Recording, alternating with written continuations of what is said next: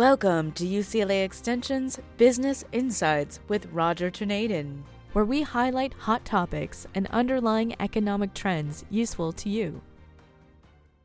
Our economy and financial markets have done a 180 since last year. This was expected, as you know. Most seem to be asking, how bad can it get? Instead of last year's, how high can the stock market go? Let's try to continue our process of aiming 6 months to a year ahead. Forward thinking helps keep perspective, given the distractions of the 24-hour news cycle drama. Today's focus is, what are we likely going to face between now and year end? Then we'll consider what trends we'll likely consider over through 2023. More specifically, how high are interest rates going to go and why? And the corollary then is, how much more of a loss can we expect in our bond portfolios? How low will the stock market go this year? Where are we in the housing cycle? Are we on the verge of a large drop in home prices? What's the impact of all of the above on jobs? And finally, what would have to change to get us back on the comfortable uptrends we enjoyed for the past 10 or so years? The next 15 to 20 minutes are intended to help with financial planning for family well-being leading up to the holiday season and well into next year. Even though many bonds and stocks have dropped in price by 20% or more since January, we need to consider that an additional 20 to 40% drop from today is not out of the question. It's happened before, and it can happen again. In today's podcast, we will do our best to arrive at a base case, given, despite all the complexity, interrelationships, and a highly volatile global economic, political, and war environment. It would be interesting to bookmark this mid-year podcast and check our expectations against the actual situation toward year-end. We're game if you are. First of all, the Federal Reserve is in a corner. Any path out of this corner has high risks for our financial well-being. They are on track for creating a severe recession by driving up short-term interest rates by 0.5 to 0.75% or more in next week's July meeting and in their September meeting. The really bad news is that interest rates are nowhere near where they would need to be to drop our growing inflation, which is now reported over 9% annually across the U.S. But more on this in a few minutes.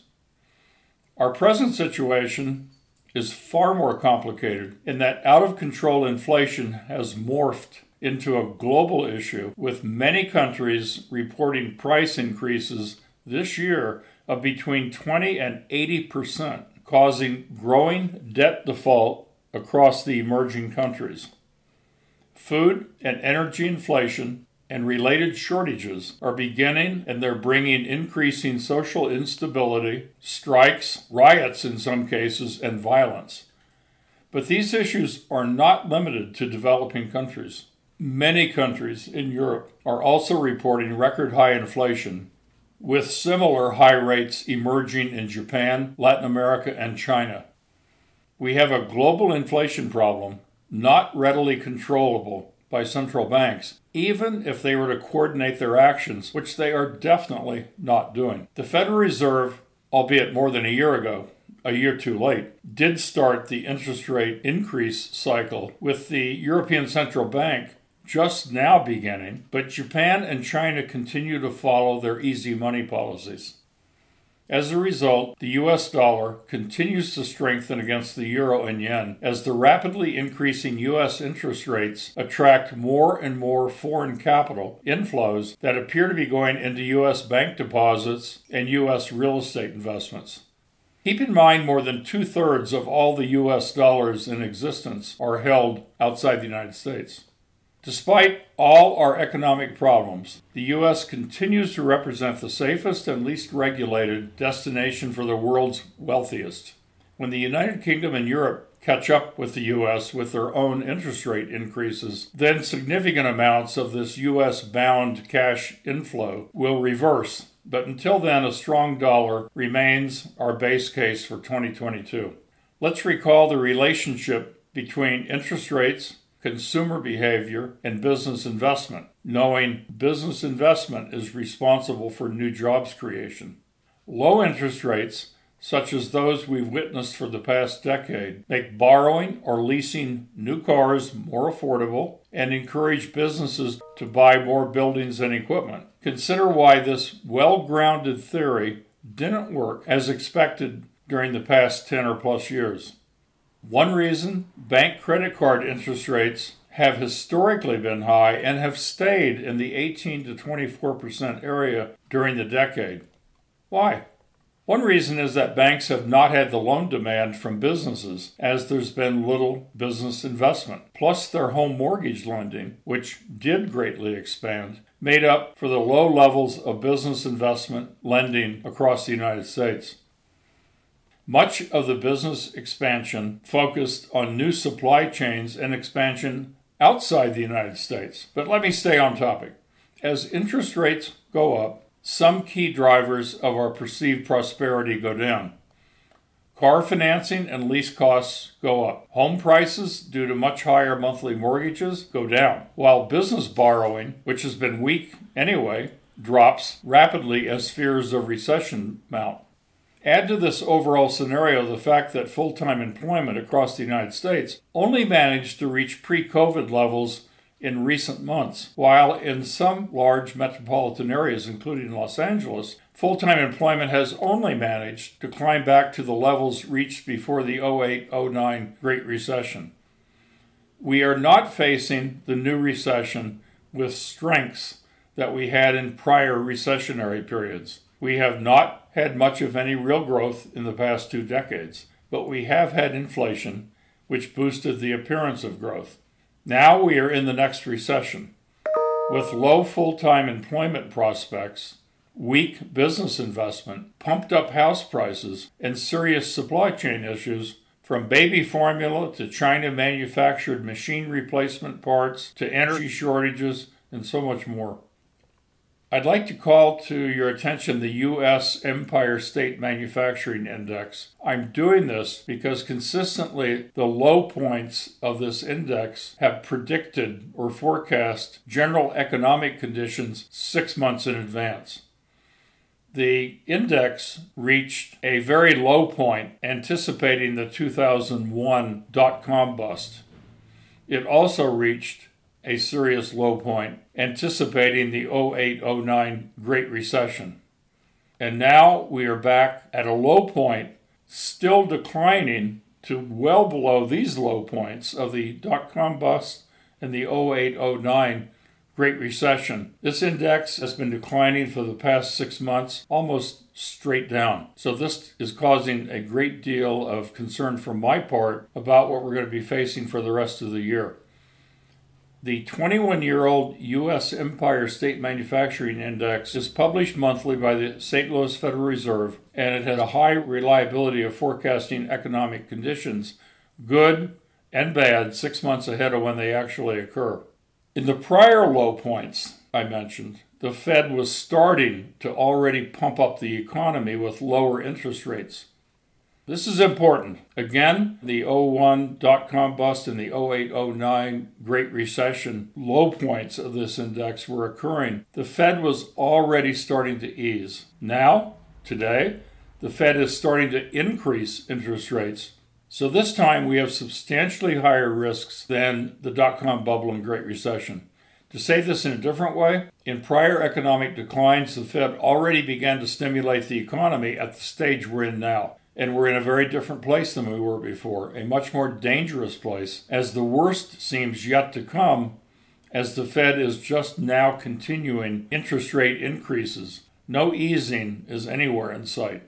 So the question today is not when the recovery will start, it's how bad our recession and inflation will get before the Fed can plan a money creation stimulated recovery. We're going to talk a little bit more about inflation, which, as I mentioned, is in a far more dangerous place than either the dot-com or Great Recession periods, but it's also in a far more dangerous place than the late 70s and early 80s. And that was when Fed Chairman Volcker allowed or stimulated interest rates to go up close to 20%. That was also in a period where we began the elements of a recovery, unlike now.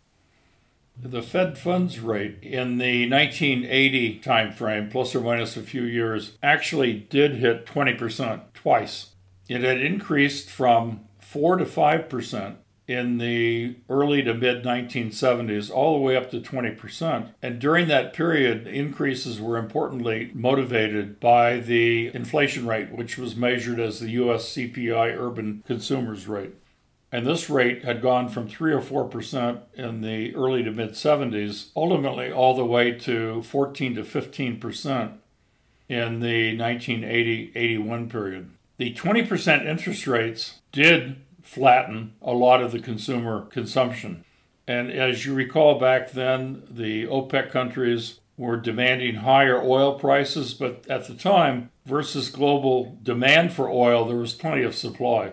OPEC countries obviously won out, and the consumer price index was strongly controlled downward at the time by high Fed funds rates, ultimately reaching in the 2008-2009 Great Recession. The consumer price index actually was recorded negative for a few quarters. And as everybody knows, the federal funds rate went all the way back to about zero. So now, witness the past year or so, the measured U.S. CPI Urban Consumer Price Index is now at over 9%. And again, the trend line is going straight up, and the Fed's funds rate has barely moved off of the 0 point up to close to 2%. I want to call to your attention that there's a quantitative measure called the U.S. Taylor Rule, Taylor, and this was research done in the 1990s, and it relates the interest rate environment, in other words, the Fed funds rate, the amount of interest the Fed funds rate implies or charges versus the inflation rate. And this is a little bit complicated, but I'm going to leave the link for those of you who really want to get into the quantitative aspects. And I know several of our listeners really want more, so this, I promise, will give you more. The Taylor Rule is an equation John Taylor introduced in 1993 that prescribes a value for the Fed's funds rate. In other words, the short-term interest rate targeted by the Federal Open Market Committee based on inflation and economic output. By this rule and formula, short-term interest rates should today be 15% or higher. In other words, very similar to the interest rates that were in effect in the 1980 period, not the 2 to 3% that we see presently. So imagine what a 15% or even 20% we reached back in the prior Volcker tightening period. Imagine what a 15 to 20% interest rate would do to today across the economy for auto financing, homes, business borrowing, and everything else. Consider how far bonds and stocks would drop with 15 to 20% interest rate. Back in the 70s, we saw a 48% drop in the stock market as interest rates moved up. It's not out of the cards to consider that the 20% drop we've seen so far in the stock market and the 10 to 15% drop in the bond market could, by the end of the year, be twice that if the interest rate environment continues up. So either the Federal Reserve stays on its course and we're looking at a substantially lower stock market and bond prices, or the Federal Reserve can pause because of the damage in the economy. That itself could relate or translate to a 10% or so stock price rally, which would be, in my view, short term, as the inflation would continue onward if the Fed would be pausing. So we don't know exactly where all of this would land, but we should think about the risks we're facing, as these risks could translate into lifestyle-altering change. If you're on the fence or facing personal needs for future cash or liquidity, think about selling some of your assets sooner rather than later and holding high amounts of cash. The jobs market, frankly, looks equally risky. I looked at indicators of future jobs trends, and one that really stood out was the long-term relationship between copper prices and job openings. Copper demand is a historically reliable indicator of economic health. It's a workhorse metal used across industries and consumer applications, from plumbing and refrigeration to smartphones and solar panels, to say nothing of the electricity demand for copper cable. Given its wide usage, copper demand rises when factories expand, more homes are built, and more cars are produced. Since the beginning of this year, copper has been dropping in price like a falling rock. And now new jobs creation data is showing a drop. Based on this copper jobs creation relationship, new jobs creation may be on a significant trend downward for the rest of 2022 and maybe longer. So you may want to just keep your eye on the copper price and on the new job creation data releases between now and the holidays. All of this in the past is reminiscent of the 1973-1974 bear market, inflation and Fed hiking cycle. And I invite you to Google some of these items, 1973-74 bear market. You'll see that the Fed's funds target rate during this period was between 4 and actually it increased all the way up to 12%. In 1974, and ultimately down to 6.5% in the mid-1975 period. I'm bringing this up because in a period of 2 years, the stock market, as the Fed was increasing the federal funds rate to mitigate the inflation back then, the stock market dropped 48%. It can happen. It may happen again. Why? The stock market became really overextended by any measure, particularly the past 2 or 3 years, which we pointed out in prior podcasts. But to give you an idea how overextended, if we look at the Standard & Poor's 500 stock price index and we divide that by the sales of the companies, so we have a price to sales ratio, that ratio reached in the dot-com bust, just before the bust, 2.3. And in the stock market sell-off that went through the 08-09 Great Recession, the ratio went all the way down to 0.7. So the stock market dropped, as we know, about 2/3. Then we've witnessed the large rally. We surpassed the price-to-sales ratio of the dot-com bust back in 2001 or 2. We kept going up, and we hit a high of about 3.2, and this high has never been seen in data collection. The S&P stock price to sales ratio 3.2, and even with today's decline of about 20% of the stock market, we're at 2.4, which is right at the high point of the dot-com bust before the dot-com bust, and that was before the stock market dropped by 2/3. So we have only retraced on the S&P 500 stock price to sales ratio, we've only traced back to the prior all-time high, which is to me is very worrisome. Add to that the U.S. oil production issues. We produced a record 13 million barrels a day of oil in 2020.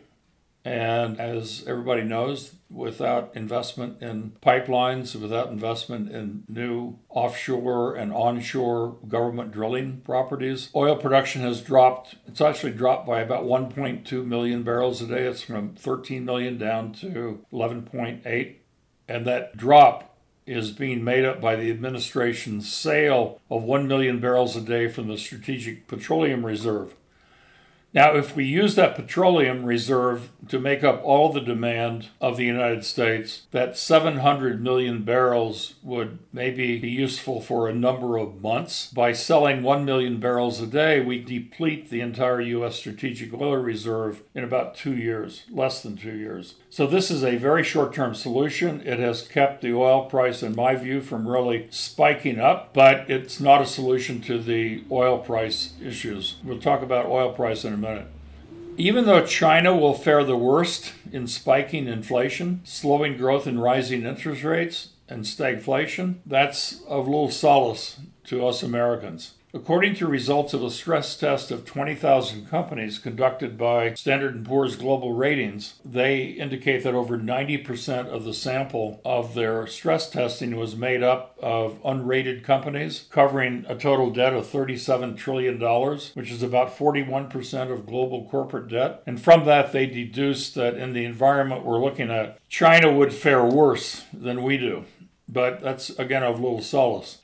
Speaking of interest rates and home sales, the claim that interest rate spikes imply that real estate will decline is very old school. And it presumes that everyone is buying on leverage. But some changes have occurred since the last housing boom. In 2021, cash sales represented 25% of existing home sales in the metropolitan markets. Nationally, buyers paid cash for almost 15% of the homes sold in 2021. That's across the United States. Getting more specific, in Florida, the Tampa market was even hotter. Single-family homes saw 45% more buyers paying cash than in 2020. The number of condo buyers paying cash went up 33%. While more people paid cash, the inventory dropped, with 29% fewer listings of single-family homes in the third quarter of last year. Condo listings dropped even more, 52% fewer available. And speaking to a local realtor, houses in excess of $1 million in the Tampa area were 95% cash deals. So home real estate is maybe a relatively stronger area of our economy in the next year, even though it will become weak. With higher interest rates, it will particularly affect the first-time home buyers, unfortunately, and it will particularly affect the many renters who are aspiring home buyers but unable to afford the new mortgage amounts. In this podcast, we covered a lot, but here's a quick summary. The Fed is in a corner and can only keep raising interest rates in the short term, the next 2 or 3 months. The damage to the bond and stock markets may become much more severe, with a need for the Fed to pause, which could generate a large counter-trend rally in those markets. Unfortunately, inflation will continue unless oil prices substantially drop. My bet is sometime in the fall the Fed will pause, but I don't see oil prices dropping or even staying where they are now. In past recessions, oil demand has not significantly dropped, so I don't see that as a likelihood this time. Oil supplies are global and are able to increase even without the Russian war, especially without the Russian war. The war almost guarantees much higher prices are in front of us. U.S. residential real estate is facing declines, but not as severe as in the Great Recession in 2008-09, except for the impact on new and aspiring home buyers, particularly the markets that have greatly appreciated during COVID. And I'll summarize. The global oil price is the elephant in the room.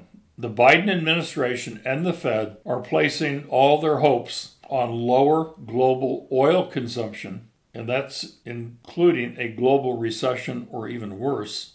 And they're placing all their chips on increasing OPEC's oil production, which we understand recently OPEC is unable or unwilling to do. The administration knows that oil, natural gas, and their related products strongly impact the consumer price index calculation, not only through gasoline for cars, but diesel fuel for trucks, jet fuel for airlines, fuel for ships, home heating for the upcoming winter for homes and businesses, natural gas for utilities, and importantly, natural gas for fertilizer production. The energy index rose 41% over the past 12 months. The gasoline index increased 60% over that span, the largest 12-month increase in that index since March of 1980. The index for electricity rose 14%, the largest 12-month increase since the period ending April of 2006. The index for natural gas increased 38% over the last 12 months, the largest such increase since the period ending October of 2005. Oil is the elephant in the room, and if oil prices continue their upward trend toward $200 a barrel and more, as some oil analysts predict, global inflation will become so big of a problem that today's economic issues would seem tame. The Fed has no tools to control hyperinflation, and out of control, increasing oil prices will move us along with the stock market, into a disaster scenario. I'm sorry to say.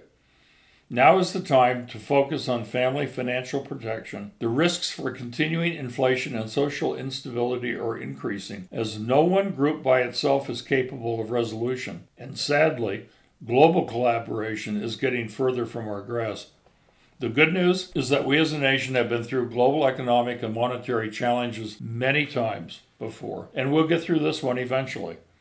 In the meantime, I'm preparing for a more difficult bond and stock market between now and year end, I'm willing to hold more cash now to buy cheaper financial assets next year. So be careful, be cautious, and please lower any risks that you see.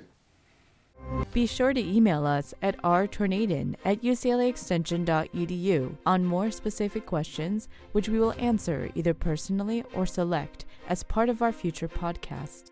Hosted by Business and Legal Programs Director Roger Tornadin, this podcast is presented by UCLA Extension and produced by Jamie Moss at Studio 10960. These podcasts are made for educational purposes and are not financial advice. The goal is to educate and provide resources on focused economic and job trends with the latest support research so that you can make more informed financial and career decisions that best suit your personal needs. UCLA Extension offers more than 5,000 online and in-classroom courses taught by over 2,000 leading practitioners to help you get from here to there. For more information on this podcast or our financial and legal programs, please check us out at www.uclaextension.edu. We know it's about your life, not just your money.